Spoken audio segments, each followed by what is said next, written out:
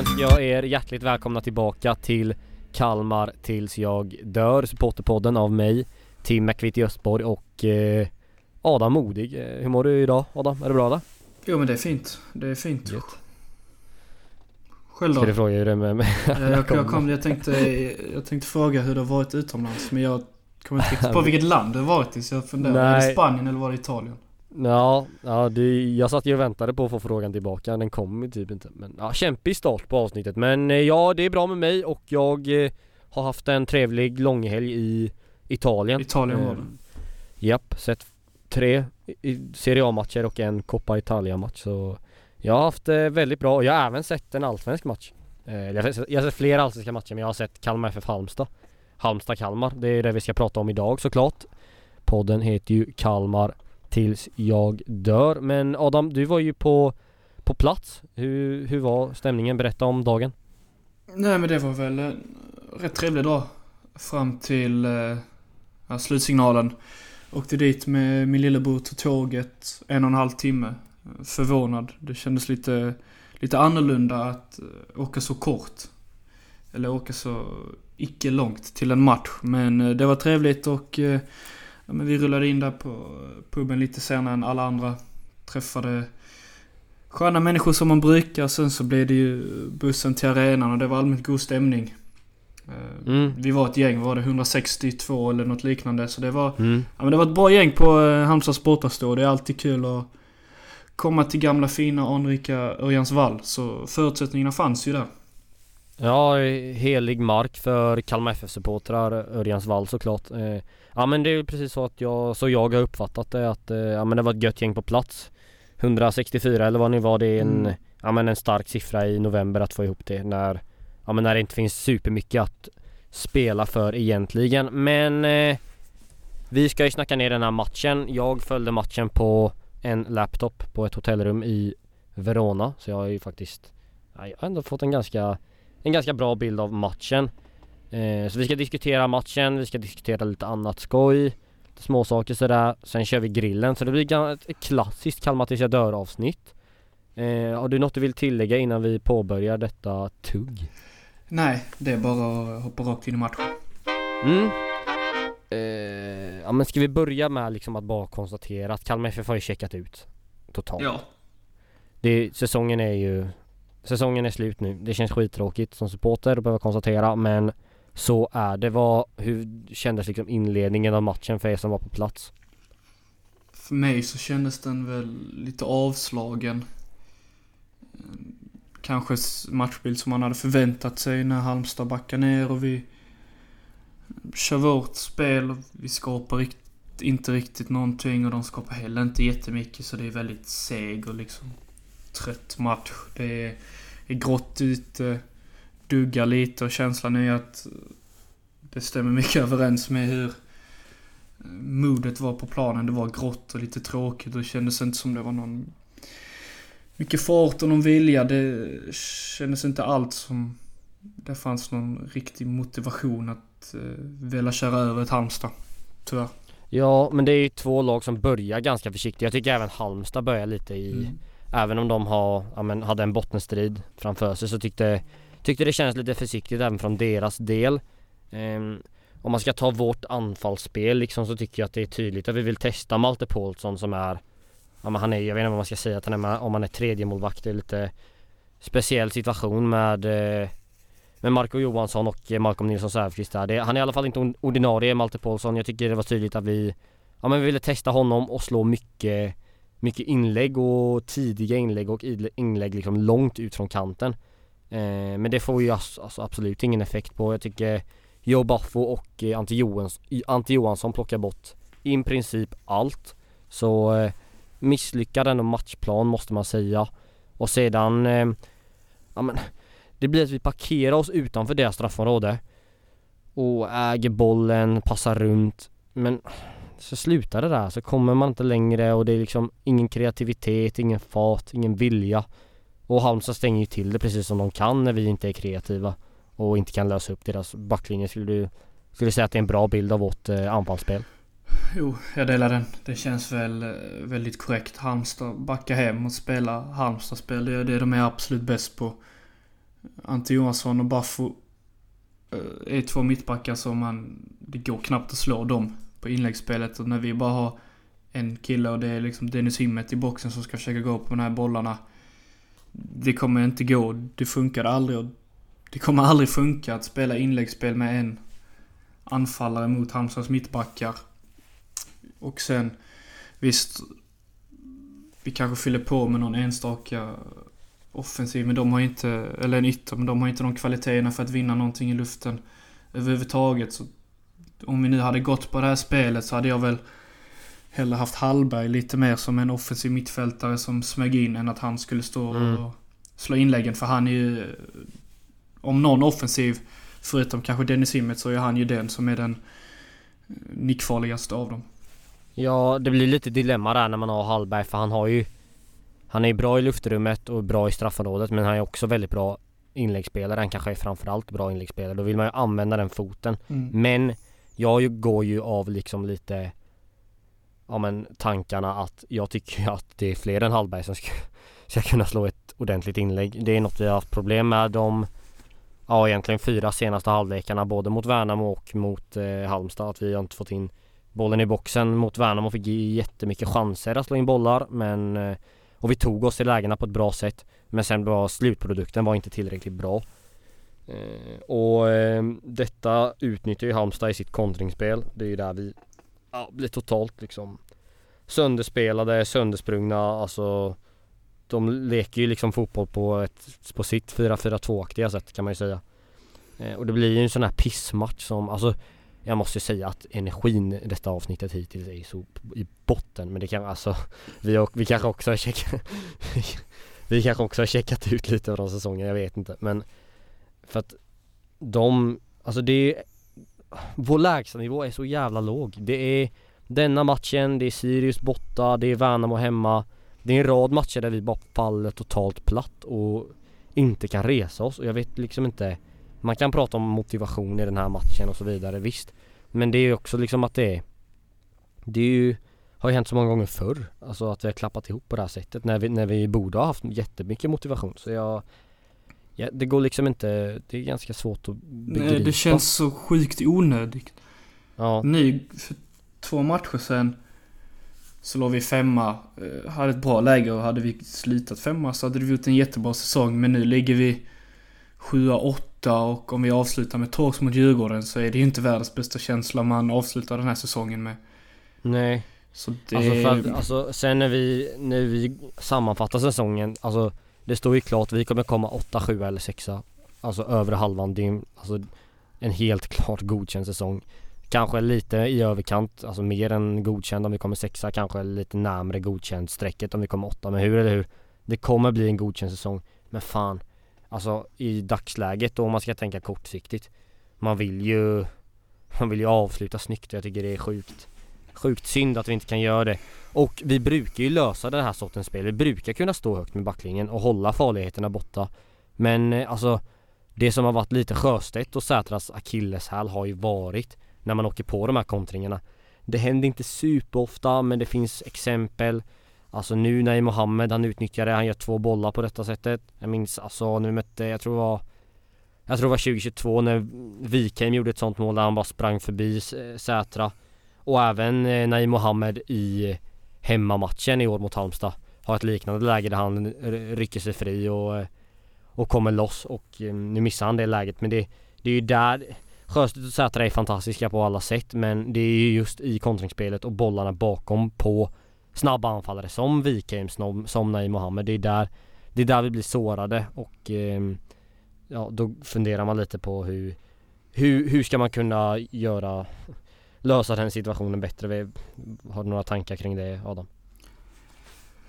Jag vet inte, det känns som att det är en fråga av koncentration, för jag tror absolut att Kalmar FF och Henrik Jensen har tankar och idéer och en taktik om hur vi ska inte släppa sådana här kontringar mot oss. Men då gäller det att man är alert i 90 minuter. Då kan man inte ta 2,5 extra sekund att ta emot och vända med en boll. Det går ju inte. För vi möter ett Halmstad som krigar för att stanna kvar, och de kommer inte hålla in. De kommer köra när de har chansen. Och när vi då trillar bollen på deras planhalva i vår backlinje utan att göra det med någon direkt koncentration. Ja, det är de där. Så jag tror bara att det är en fråga om att man måste fatta att en match är 90 minuter och att ingenting kommer av sig själv. Även om det känns som att det har gått bra i några matcher, så kan man inte bara slappna av och bli bekväm, för då rinner det iväg åt andra hållet. Det är Allsvenskan, det är Sveriges bästa serie och vi möter ett Halmstad som vi i och för sig ligger botten, men de är tillräckligt bra för att såra oss. Och då gäller det att man är på hugget 90 minuter. Det var Sätra nu i defensiven, men offensiven var inte på hugget heller. Vi hade 90 minuter där vi knappt skapade en målchans. Så det är åt båda hållen. Ja, verkligen. Det måste, alltså, lägstanivå måste höjas på alla plan. Märkte man tydligt i den här matchen. Vi har haft de här plattmatcherna förr, men att det liksom det återkommer. Och just de här kontringsmålen som vi släpper in. Först är det Nahim Mohammed som jag har inte så mycket mer att säga än att alla som lyssnar på det här har ju sett situationen. Det är offside om du frågar mig. Det är skitsamma, vi förlorar med 3-0. Men det är en boll bakom. Det är för enkelt. Det är en passning bakom och sen är det mål. Det är liksom, det måste kunna gå att försvara på ett bättre sätt. Vad heter han? Ahlstrand ska inte få stå så länge. Sikta, passa. Och Nahim Mohammed ska inte bara få kunna komma fri på det sättet. Det måste man kunna lösa bättre.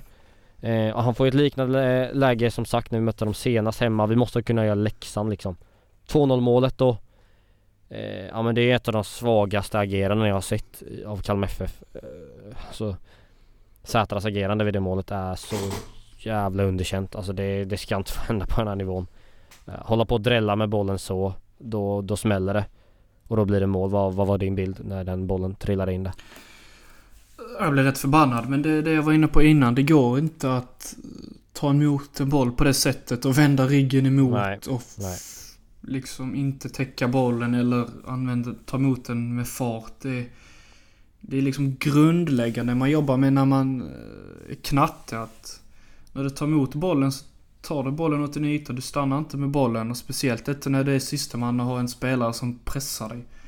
Det går liksom inte att stanna på bollen, det är helt orimligt. Ja, speciellt när vi liksom, nu får det bli på engelska, sacrifice bodies, alltså när vi skickar fram hela gänget, offra kroppar, säger man inte, men alltså när vi är så många med, alltså Sätra är sista gubbe, trots att han är nästan på väg in i sista tredjedelen, men han är ändå sista gubbe. Då måste det vara noggrannhet, och bollen, alltså han har ju läge att passa, men väljer att inte göra det, och det är som du säger, han ska vända upp. Det går långsamt, det går trögt, och då blir han av med bollen. Alltså det är lika farligt att göra det där som sista gubbe, och även om du är som sista gubbe precis utanför straffområdet. Det blir, när du möter en så snabb spelare, det liksom, man kan inte slappna av. Det hade ju aldrig hänt att han hade drällt på det sättet om han var precis utanför straffområdet. Man måste ju tänka på samma sätt när han är sista gubbe, tänker jag. Nonchalant agerat och rent ut sagt svagt.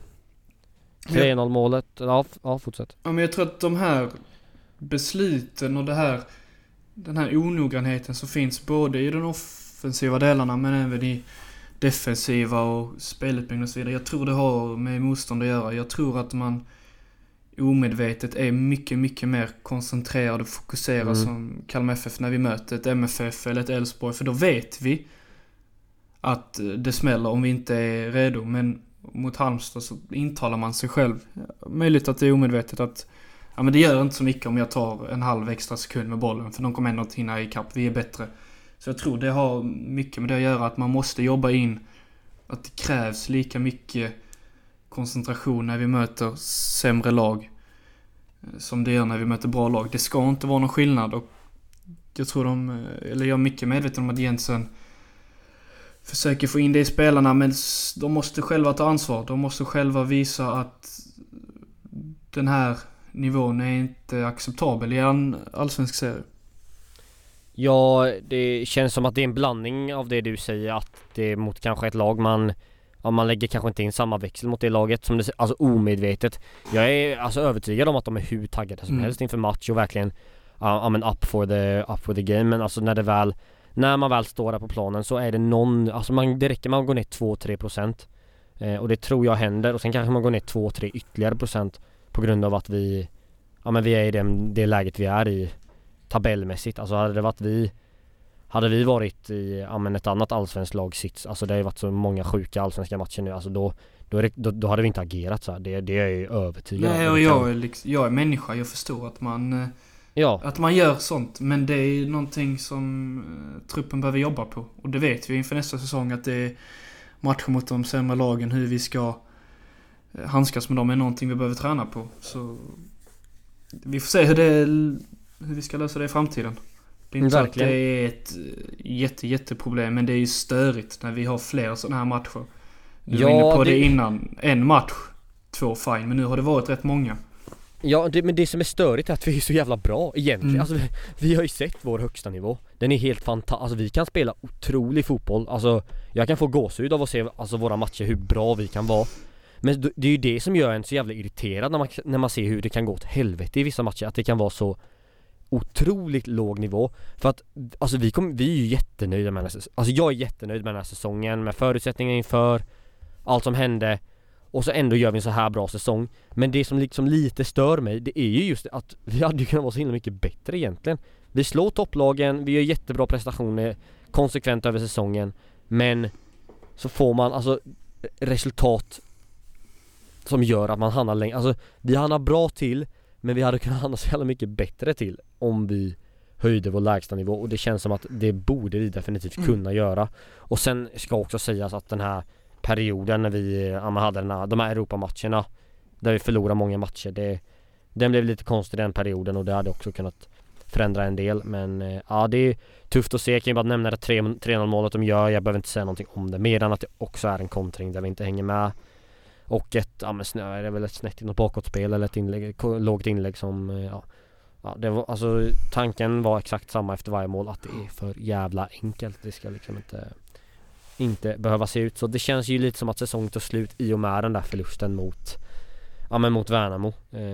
Och de 3 senaste halvlekarna i alla fall har ju varit alldeles för dåliga. Om man ska säga någonting om Halmstad så kan man ändå säga att Erik Ahlstrand är ju alldeles för bra för att spela Halmstad.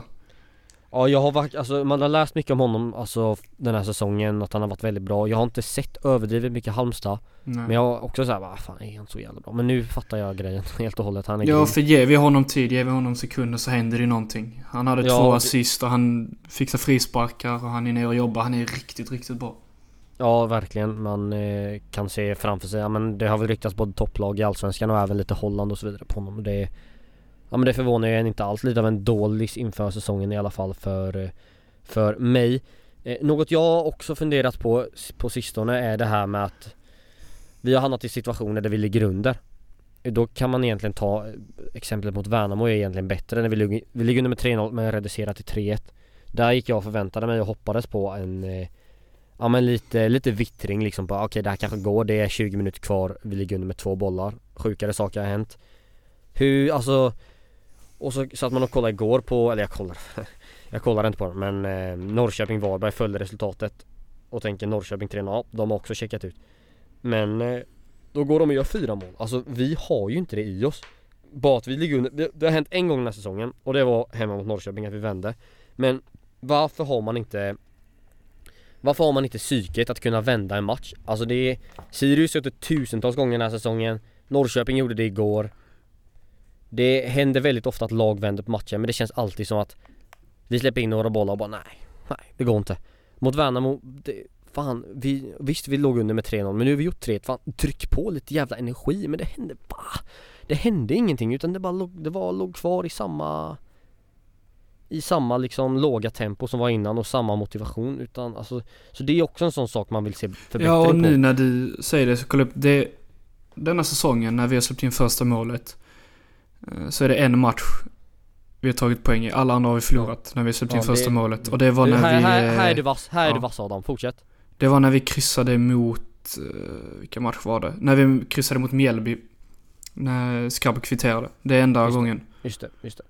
Men Norrköping låg vi inte under i den, eller? Måste vi gjort? Jo, eller precis. Det är Norrköping och sen är det den. Resten har vi torskat. Ja. För det är en sån sak som man inte riktigt begriper. Hur kan man inte... För att det är ganska ofta vi släpper in mål tidigt i matcher. Och det är egentligen effekt av det sättet vi spelar på. Det kan vara för att ja men det är ett risktagande, då händer det blev 1-0 i baken. Som Värnamo, vi dominerade, alltså de första minuterna i Värnamo-matchen, vi var briljanta tycker jag. De förtjänar inte att leda den matchen. Men det hände, individuella misstag, det händer. Men när man spelar så bra som vi gjorde det första 20 mot Värnamo och ändå har släppt in en mål, det måste hända något. Alltså, bara för man ligger under så är där måste mentaliteten bli bättre, om du frågar mig. Ja, det större är att när vi har släppt in ett mål så har det ju många matcher så har det runnit iväg. Ja. Fine om det hade blivit 1-0 nu till Halmstad, vi lyckas kvittera och de gör 2-1 och vi ändå gör en helt okej insats. Men nu är det ju en helt annan sak liksom. 3-0 innan vi vaknar, 3-0 mot Värnamo innan vi vaknar, 2-0 mot Mjällby hemma innan vi vaknar, 3-0 mot Sirius innan. Så det ska inte rinna iväg så mycket som det ju har gjort. Det ska det inte göra. Och det är också ofta att det rinner iväg på typ, alltså det kan gå på en kvart och så står det 3-0. Alltså nu var det deras tredje mål kom i andra halvlek. Men till exempel Sirius, där kom det pang, pang, pang, pang. Att det är liksom, man måste kunna stoppa blödningen. Man måste kunna samla sig, okej, lugn och fin nu ska vi se till att vi återerövrar den här matchbilden och samlar oss. Det blir för stissigt när vi släpper in mål. Men det är egentligen så här, allt det här vi säger, det är naturligt. Vi förväntar oss inte att vi ska vinna SM-guld. Vi förväntar oss egentligen inte att vi ska spela i Europa eller någonting. Men nu har vi gjort den här säsongen och vi gör det bra. Men att det finns de här sakerna vi kan jobba på. Att man ska kunna stoppa blödningen, man ska kunna vända på matcher. Alltså ja, så man kan ju inte liksom hålla allt det här på en hög nivå. Men det är något, alltså jobbar vi in de här grejerna som vi har varit inne på nu till nästa säsong, alltså, eller bara någon av de här grejerna, ja, då kommer vi höja oss på det planet och då kommer vi ta mer poäng. Alltså, så det är inte att vi tycker att det är alltid sån jävla katastrof. Nej, absolut inte. Det är ju naturligt. Dessutom när det är en process, vi tror ju väldigt mycket på Henrik Jensens process här. Och att den kommer lyfta över tid. Och de här sakerna kommer väl förhoppningsvis. Det var samma mycket under Rydström, att en period var vi väldigt bra mot topplagen, medan en annan period var vi väldigt bra mot bottenlag. Alltså sådana saker skiftar. Så, det går ju att dra det hela vägen och säga att det är lite av ett lyxproblem. För om du frågar mig innan säsongen att vi kommer 7-8 och vi slår topplagen, så är jag ju nöjd. Och jag slår ju mycket hellre topplagen. Jag slår mycket hellre Häcken, Östborg, Malmö, Häcken igen och förlora mot Värnamo, Halmstad och så vidare, än att vinna mot de sämre lagen och förlora mot topplagen. Det gör man ju, för då vet man att högsta nivån finns där. Vi vet att vi kan spela riktigt, riktigt bra. Och nu är ju bara steget för oss att göra det i fler matcher mot lite sämre lag. Så på det sättet är det väldigt, väldigt positivt att lagen vi har problem mot är egentligen sämre än oss. Så bara vi förstår att vi ska spela likadant i alla matcher, så kan vi ju komma riktigt, riktigt bra. Absolut. Och på tal om den här högsta nivån, så hoppas jag att de här spelarna som sitter på utgående kontrakt verkligen kommer ihåg att vi har den här högsta nivån. För att jag får lite känslan, nu tror inte jag liksom direkt att det här påverkar spelares liksom kontraktsfunderingar så, men alltså jag tror inte heller att det är positivt att vi går ner så här mycket prestationer sista matcherna, när det är många spelare som sitter och funderar, fan, ska jag skriva på eller ska jag röra mig vidare? Då vill man gärna ha en positiv känsla om det som händer just nu, även om det egentligen inte är superrelevant, för att ska de skriva på ett kontrakt, då handlar det om vad som händer i framtiden och inte det som har hänt de 2 senaste matcherna. Men tror inte du också att det kan sätta en liten så här, sätta igång lite tankar? Jo, absolut. Ska vara, liksom. Om man står och väger mellan 2 grejer och vi hade gått och vunnit mot Halmstad och tagit poäng mot Djurgården, eller vunnit mot Djurgården, så kanske det väger över att man vill stanna. Men jag tror inte det ska ju inte påverka på det sättet, men jag tror absolut att det gör det. Ja, den här lilla känslan, alltså, för att mycket av sånt handlar ju om en spelares, det kan handla om en spelares magkänsla, liksom, fan, det här känns rätt, det här känns inte rätt. Så då det är ju, jag fick lite den känslan, blev lite orolig, speciellt Hymmet hade någon intervju i Barran. Jag trodde väl lite mer på att han var nära en förlängning. Nu har jag väl gått ner lite där, att det kanske är närmare att han lämnar, men ja, det är en liten balansgång där man hoppas ju verkligen att vi kan knyta till oss så många. Det är ju väldigt viktigt att vi gör det, att vi knyter till oss så många som möjligt så man kan ha samma stomme, för det är inte bra med för mycket rullians. Visst, det är bra med nyförvärv och ny energi, men man vill kunna hålla samma stomme och bygga vidare på det vi har. För det har varit lite väl de senaste säsongerna att nyckelspelare borta, sen in med nytt, och då blir det, man måste börja om lite. Och då kan man inte riktigt ta de här kliven man vill. För jag tror på Kalmar FF på lång sikt. Alltså verkligen, jag tror det kan bli riktigt bra. Men det hänger på en del saker. Vill du ta något mer på matchen?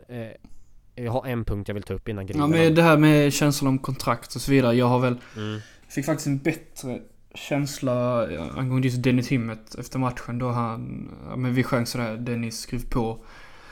Eller Himmet. Och han kom ju fram och gjorde tummen upp och applåderade. Så ja, vad bra. Det känns ju ändå som att han är medveten om hur mycket vi uppskattar honom, och att det i alla fall är ett riktigt, riktigt tufft val för honom om han skulle lämna. Jag tror inte det är lätt för honom, men nej. Han är nog medveten om hur mycket han betyder för oss, och jag hoppas innerligt att han signar. Ja, hands off alla som är intresserade. Hör inte av er. Snälla, låt han vara. Låt oss vara.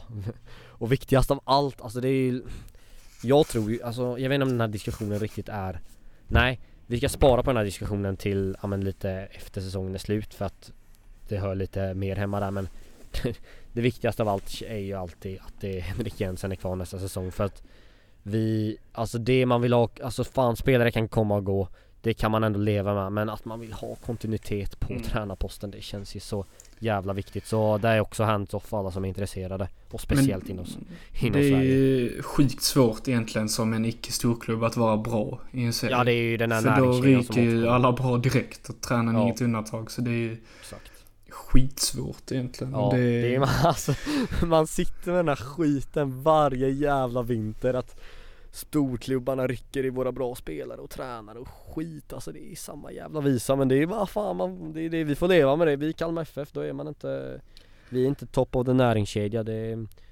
sånt är livet. Mittbackar, Adam, vill jag bara ta något om. Ja. Ska vi förstärka med en ny mittback till nästa säsong som kan tävla med Lars och Rasmus? Givetvis. Det verkar ju inte som att eller denna säsongen så har ju inte Ronny haft så mycket att säga till om i startelvan. Och han har väl lite kliv kvar innan han kan göra det, så därför är det ju givet att det ska in med en ny mittback. Inte för att Lars och Rasmus är dåliga, utan för att rotation är viktigt och konkurrens är också viktigt. För att de ska prestera på högsta nivå hela tiden. Jag håller med dig. Jag håller verkligen med dig. Jag vill bara ändå lyfta så här, om man ska tänka från den motsatta sidan, om man ska liksom lilla vågskålen här. Jag tycker vi ska värva en ny, för att det behövs tävling. Man behöver kunna känna lite förlås i nacken, så att man inte blir för bekväm. Och jag tycker alltså Rasmus och Lars har varit fantastiska den här säsongen. Total plattmatch denna matchen, men överlag säsongen fantastiska. Men om man tänker så här, de är aldrig skadade och aldrig avstängda, och har en jävla kontinuitet, och har skaffat sig det. Alltså kan det liksom alltså så här, om vi skulle värva en mittback, skulle vi, alltså vem bänkar man och hur ändrar det på liksom på spelet? Det blir det konstigt liksom om man tar in någon som förväntar sig att starta. Vad tror du om det? Det är väl också ett lite lyxproblem. Man kan ju ta den situationen med Dennis Himmet och Rajovic. Eller alla offensiva spelare egentligen, för där har vi ju ett överflöd, och det är ju spelare som vill spela hela tiden. Men då har vi ju kunnat alternera och rotera utefter taktik och behov och så vidare, och det tycker jag definitivt man ska kunna göra i backlinjen också. Om vi vill lira med en trebackslinje, så ska vi kunna ha en annan mittback, så vi kan flytta upp Olofsson till exempel, och spelar vi en 4 och vi känner att vi möter ett kontringslag, så kanske vi har plockat in en mittback som är rätt mycket kvickare, eller lite kvickare än Sätra eller Sjöstedt. Ja, då använder vi honom. Så jag tror att det behövs en mittback, och jag tror inte att det kommer påverka så mycket, för jag tror också att de förstår att det är rätt orimligt att ett lag i Allsvenskan bara har 2 ordinarie mittbackar. Det ska vara fler. Minst 3, för så är det ju i varje trupp i varje elitliga. Så det är vi som har varit lite för tunna. Ja, och tagit lite den risken för att kunna öppna upp på andra platser i truppen. Jag älskar att ha tryggheten. 2 mittbackar som startar varje match, samma målvakt. Alltså den trean är viktig. Alltså på offensiva positioner har man ju mindre problem att man byter lite yttrar hit och dit. Men att de känner varandra innan och utan, det är det som jag älskar med att ha dem. Så ska vi värva en mittback, då måste det måste vara någon bra såklart, tillräckligt bra för Kalmar FF. Gärna med lite pace, lite snabbhet. Men den måste också kunna, det är det här som är det svåra. Den måste kunna acceptera att du är tredje mittback, du kommer inte spela om inte Lars eller Rasmus går sönder. Och det är inte många. De växer inte på träd, sådana som är sugna på att sitta bänk. Så det är en lite svår situation. Så där är, alltså då får man ju men väga samtidigt liksom, om vi skulle hitta någon mittback som råkar vara bättre än någon av dem, så skulle jag inte klaga. Ja. Nej, så är det ju. Men då tappar man lite den där kontinuiteten. För då blir det liksom inte. Ja, nu ska vi få in en ny målvakt i och för sig, så det kommer ju ändras ändå. Men ja, så vi har ju, alltså Ronny är lovande. Det är helt klart kommer bli en bra spelare. Olafsson kan spela mittback. Kalle Gustafsson kan spela mittback om han någon gång blir frisk. Så det finns 2 sidor av det. Men jag vill ju också se att vi värvar in en mittback. Ja, bra tugg av dem. Bra, intressanta åsikter. Man kan vända och vrida på det där på olika sätt. Vill du grilla? Nej, vi har glömt en grej. Berätta. När vi spelade anfallsspel här mot Halmstad, så var det rätt tydligt att vi skulle slå inlägg. Absolut. Men de var isla. Riktigt dåliga var det. Ja, vi var väl inne på det lite, men vi kan ta vidare det, absolut. För att när man gör det till en så stor grej av taktiken är att vi ska slå Halmstad genom att slå inlägg. När man då sätter ett halvt inlägg på 90 minuter, så är det under all kritik som finns. Och jag förstår inte hur. Egentligen så är jag väldigt frågande till varför vi ska ha den där liksom taktiken. Jag tycker att vi är alldeles för stressade i vårt anfallsspel, och jag hade mycket hellre sett att vi försökte såga oss igenom via marken eller komma runt på kanten och snett inåt bakåt. Jag förstår att man då och då testar ett tydligt inlägg, men det är inget spel jag vill se Kalmar FF spela, och hur det ser ut mot Halmstad är ju lite varför jag gärna slipper det i framtiden. Ja, men det är sinnessjukt att vi inte kan få in ett inlägg. Alltså, ja, det är obegripligt. Jag förstår inte varför det inte kan finnas kvalitet.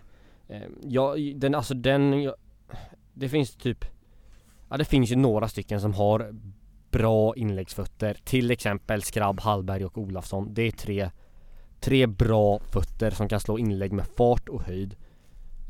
Men det är också så många spelare som inte alls håller måttet när det kommer till inläggsspelet. Och det är inte bara de här inläggen som ska vara hårda och flacka och gå i luften, utan det är även snett inåt bakåtspelen och de hårda inläggen längs backen som man ska pressa in. Alltså, de är det också låg kvalitet på. Det såg man mot Värnamo väldigt tydligt. Alltså en spelare jag tycker har otroliga problem med det här är Johan Karlsson. Jag tycker, alltså, fantastisk spelare, otroliga lungor, springer som satan, upp och ner, bra beslutstagande, allt det är superbra, men kvaliteten på inläggen skrämmer mig ibland. Alltså det speciellt alltså mot Värnamo, vi hade så, alltså han måste kommit 10 gånger på den kanten och fått ett läge att spela in den och inte hittat en röd en enda gång. Där blev jag jävligt irriterad faktiskt just i den matchen. Men jag tycker aldrig inläggsspelet har funkat denna säsongen, så jag vet inte alltså riktigt varför vi envisas. Jag tyckte inte det. Då hade vi till och med Rajovic som är 1000 gånger bättre än alla andra i luftrummet offensivt. Och jag tyckte inte det funkar då, så jag förstår inte hur vi kan fortsätta. Fast jag vet inte, envisas vi verkligen med att jag tycker med att det var en engångsförteelse att vi gick så här hårt på att slå. Jo, alltså jag menar just mot Halmstad, varför vi inte typ ändrar i halvlek eller ändrar efter en kvart och har flera matchplaner. Det kanske, alltså, jag tror kanske att vi ändrade i paus, men att bara luften hade gått ur oss. Och att vi inte fick se det liksom. Jo, det är mycket möjligt. Guyani sa också det i intervjun att de ändrade i halvlek men inte fick någon utdelning, så det är säkert sant, men då är det återigen det där med motivationsproblem, så det är mycket som hör ihop. Allting måste ju egentligen sitta. Ja, men det gör ju det. Alltså om jag inte minns fel pratade vi mycket om dålig eller låg kvalitet på inläggen i början av säsongen. Men sen mattades det av lite, Hallberg kom in, det var mycket hörnorna vi var missnöjda på. De kom inte in, men sen Hallberg lyckas få in hörnorna, jättebra fot såklart. Och kvaliteten höjdes väl något snäpp. Men nu tycker jag också, alltså det är just de här 2 senaste matcherna där Det hade varit för dåligt. Men det har ni hört oss säga nu. Fått vår åsikt där. Har du något du vill lägga till? Ja, men det är väl lite en konsekvens också av att det andra inte fungerar.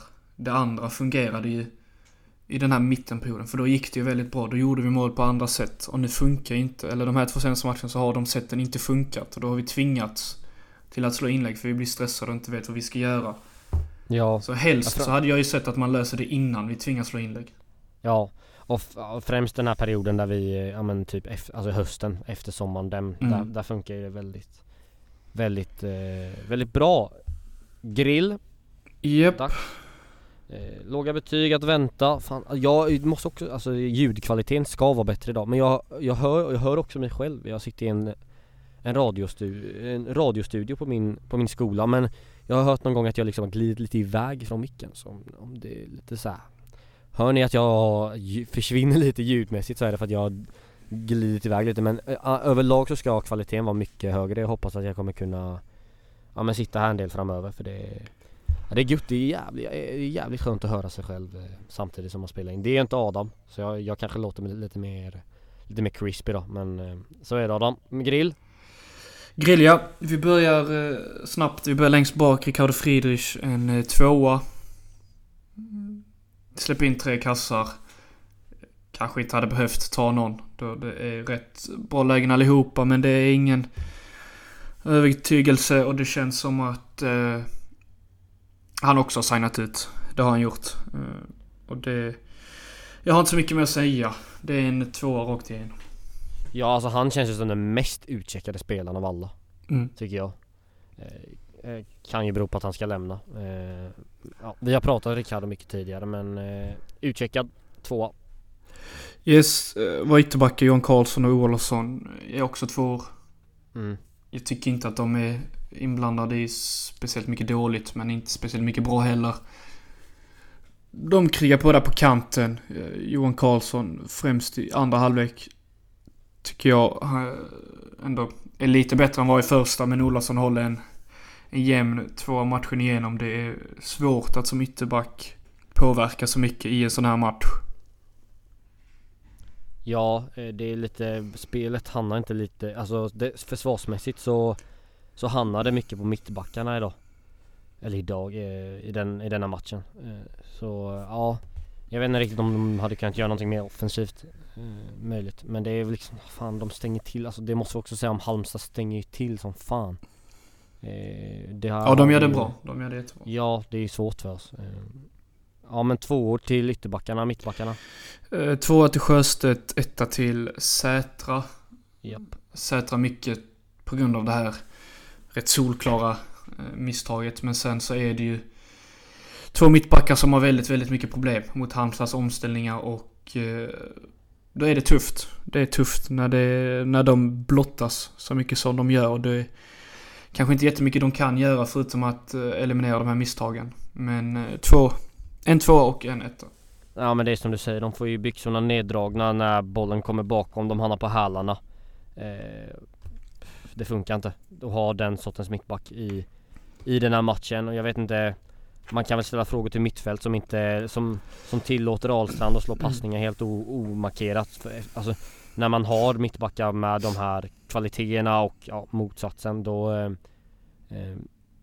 alltså det är så, jag förväntar mig inte att de ska springa i kapparna i Mohammed, absolut inte, men att kunna stoppa det tidigare, det är lite där man hamnar, och man ska inte heller stå på hälarna, man måste vara med på att det kan komma. Och Sätras misstag gör ju så att han måste få en 1, så jag hade gett exakt samma betyg som du gjorde nu, Adam. Mittfältet?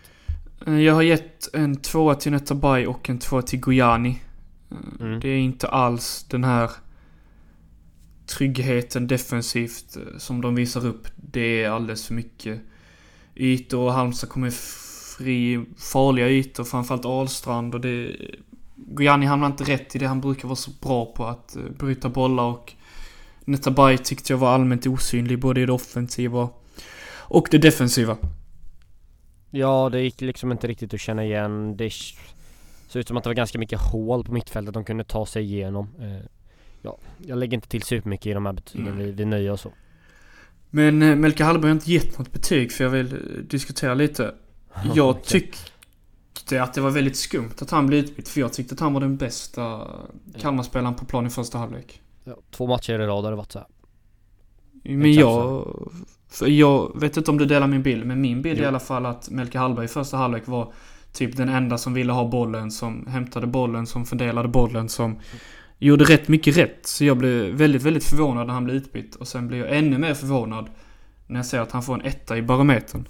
Ja, men det är...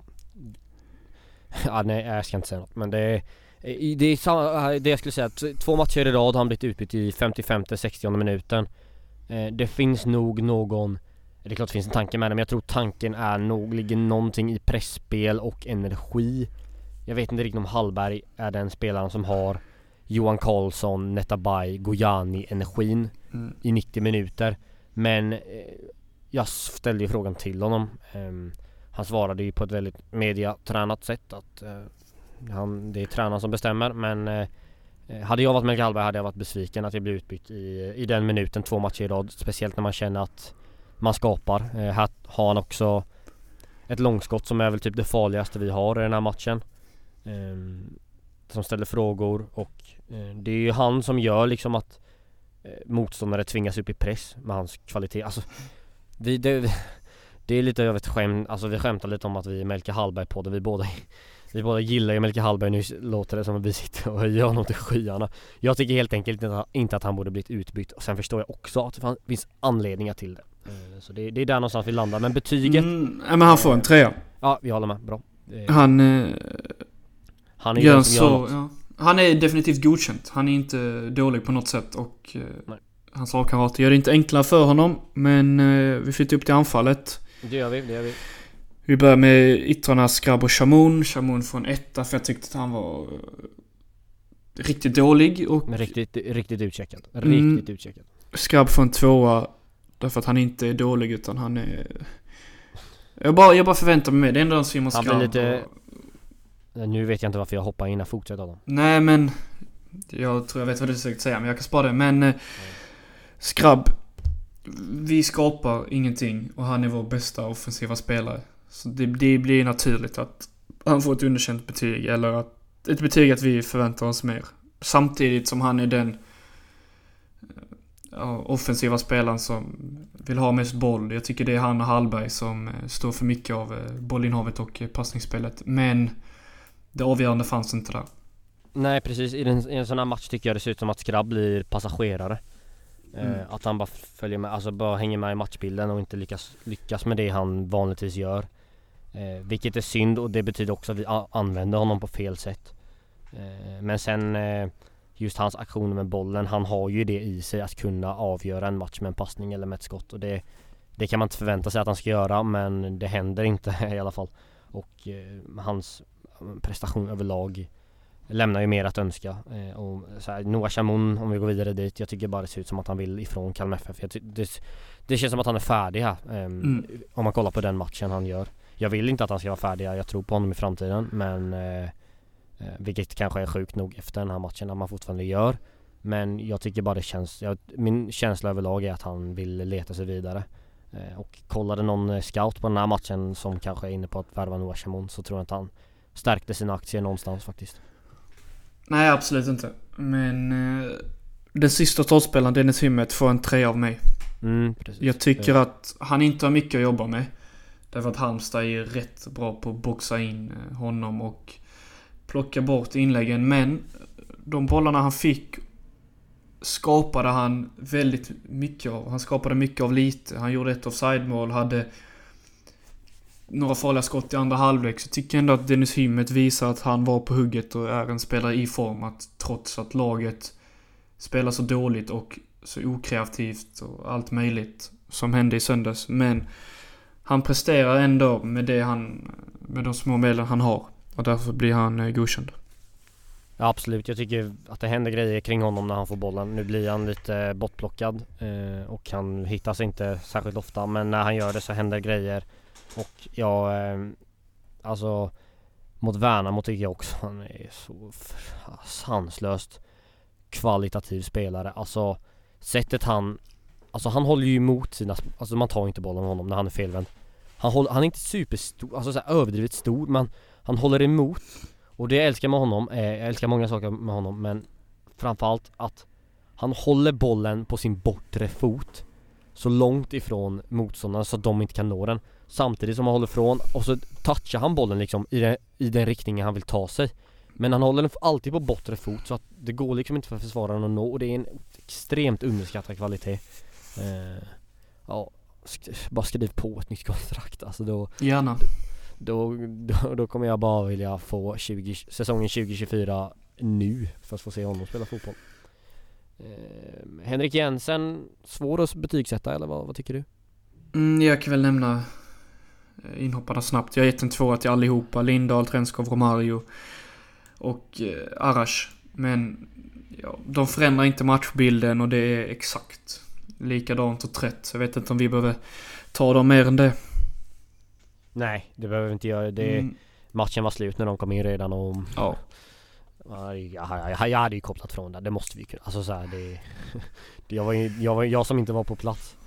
Alltså vi låg ju på hotellrummet. Alltså efter så här, vi hade promenerat jävligt mycket, varit på match och så vidare. Så vi var rätt sega. Skulle ta det lugnt någon timme. Alltså jag hade ju hellre sovit än att sätta den här skiten. Alltså det var ju slöseri med tid. Men givetvis kollar jag och givetvis finns det intressanta saker att ta med sig från matchen. Men ni förstår poängen. Det var ingen skoj att se den här matchen faktiskt. Ska vi ta domaren först, brukar vi göra. Fan. Det var vad heter han? Adi Aganovic. Men han får en 3 av mig. Jag brydde mig inte så mycket om honom. Det var annat som var sämre än vad han var. Så precis. Jag har ingenting att kommentera med än att han gör en godkänd match. Eftersom att jag inte har någonting att säga.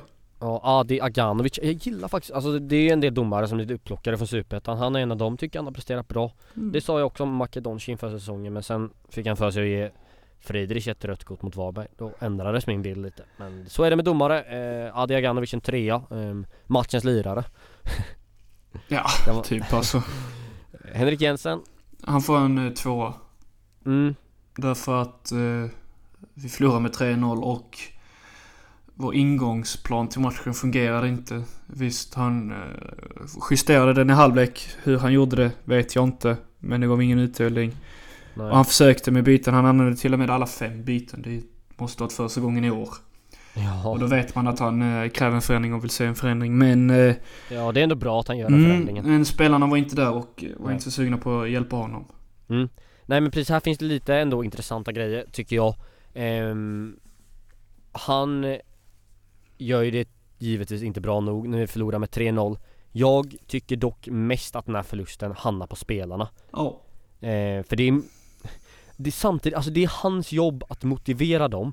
Men det måste ju liksom också komma inifrån, från spelarnas egna liksom. Det finns ju bara en viss sak Henrik kan göra. Och sen måste det också komma från spelarna. Så Henrik borde ju såklart gjort det bättre. Men förlusten är mer på spelarna än på Henrik. Håller du med mig? Definitivt. När det ser ut som det gjorde, när det är misstag och det är slött och så vidare, som vi nu sagt i 48 minuter, då är det främst spelarnas fel. 48 minuter och snacka om att det var för lågt tempo och att det var för låg lägstanivå. Det är vad lyssnarna har fått stå ut med. Det är inte många kvar nu i det här avsnittet. Det är många som har tackat för sig, med all rätt. Nej, jag skojar lite. Men en 2 till Henrik Jensen. Då har vi betygsatt alla, vad jag brukar alltid glömma. Jo, men alla är betygsatta nu. Ja, det är så. Men då ska vi avrunda det här avsnittet och ändå nämna Djurgårdsmatchen också. Och så har vi glömt att nämna att Arash nu har bra, officiellt. Bra. Vi snackade ju om att det var på gång, men nu är det officiellt. Ja. Där fan undrar jag lite. Alltså så här, det är skitbra att vi förlänger med honom. Jag älskar förlängningen. Jag tycker han borde startat fler matcher den här säsongen. Bra inläggsfot, bra fart, ganska bra försvarsspel. Borde fått chansen när vi snackar om låg kvalitet på inlägg. Då tycker jag han ska få spela mer. Det jag vill säga dock är bra med förlängning, men varför förlänger vi inte? Alltså, Ronny förlängde till 2027. Varför förlänger vi inte till 2027 istället för 2025? Alltså, han hade kontrakt över 2024. Och så förlänger han ytterligare ett. Alltså så här, kan man inte jobba med lite längre förlängningar? Det är väl klart att han gick väl inte med på det, men jag bara undrar liksom, fan, kunde vi inte löst det eller? Vadå? Vad tänker du? Gärna 2026 hade det ändå varit. Ja. Det känns lite liksom så här rimligt för båda. ta några extra år när ni ändå har pappret och pennan på plats. När skrivan ändå startas. Det känns ju onödigt att skriva ut 2 papper. Nu är det för fan bäst för Arash egna utveckling. Och för Kalmar FF också. Ska han lämna som bossman om 2 år då liksom? Det är hans liksom ambition. Nej, nu är jag vet inte varför jag är så himla negativ över en förlängning. Det är skitkul att han har förlängt. Jag önskar bara att det kanske var lite längre förlängning. Men det finns nog sina väldigt logiska förklaringar till det. Vad har du på G här, Adam? Nej, inte så mycket. Jag tänkte inte på att det bara var till 2025 och inte till 2099, men... Ja. Nej, vi får se vad som händer med Arash. Han borde skrivit livstid, det är det vi försöker säga. Ja, med andra ord. Man hör ju när du har något på G. Du kör den här inandningen så nu kommer något. Jag tror du skulle hugga där. Men nej, jag hade ingenting. Men matchen mot Djurgården hoppar jag till då. För den var det lite inne på innan. Den ska ju vinnas i varje pris. Ja, absolut. Vi ska avsluta på ett fint sätt. Och det måste se göra. Japp, det är alltså, jag kräver fan att en bra prestation. Och en bra prestation kommer leda till en vinst också. Och du var inne på det borde ge någon automatisk motivering när vi möter ett sånt storlag. Även om vi inte egentligen... Ja, men fan, vi kan komma det ser så jävla mycket snyggare ut att komma 6 än att komma 8. Definitivt. Så jävla mycket snyggare. Ja. Så det är förväntningen att vi går in och vinner den. Går in och ger ett jävla go. Jag hoppas på en bra publiksiffra. Det är liksom... Oavsett vad matchen gäller så kommer man och sluter upp. Det är sista matchen. Så åk dit och stötta laget. Jag vet inte vad fan kan man säga något mer om matchen. Alltså det gäller bara att ha inställning alltså. Vad tycker du? Ja, sen kan det...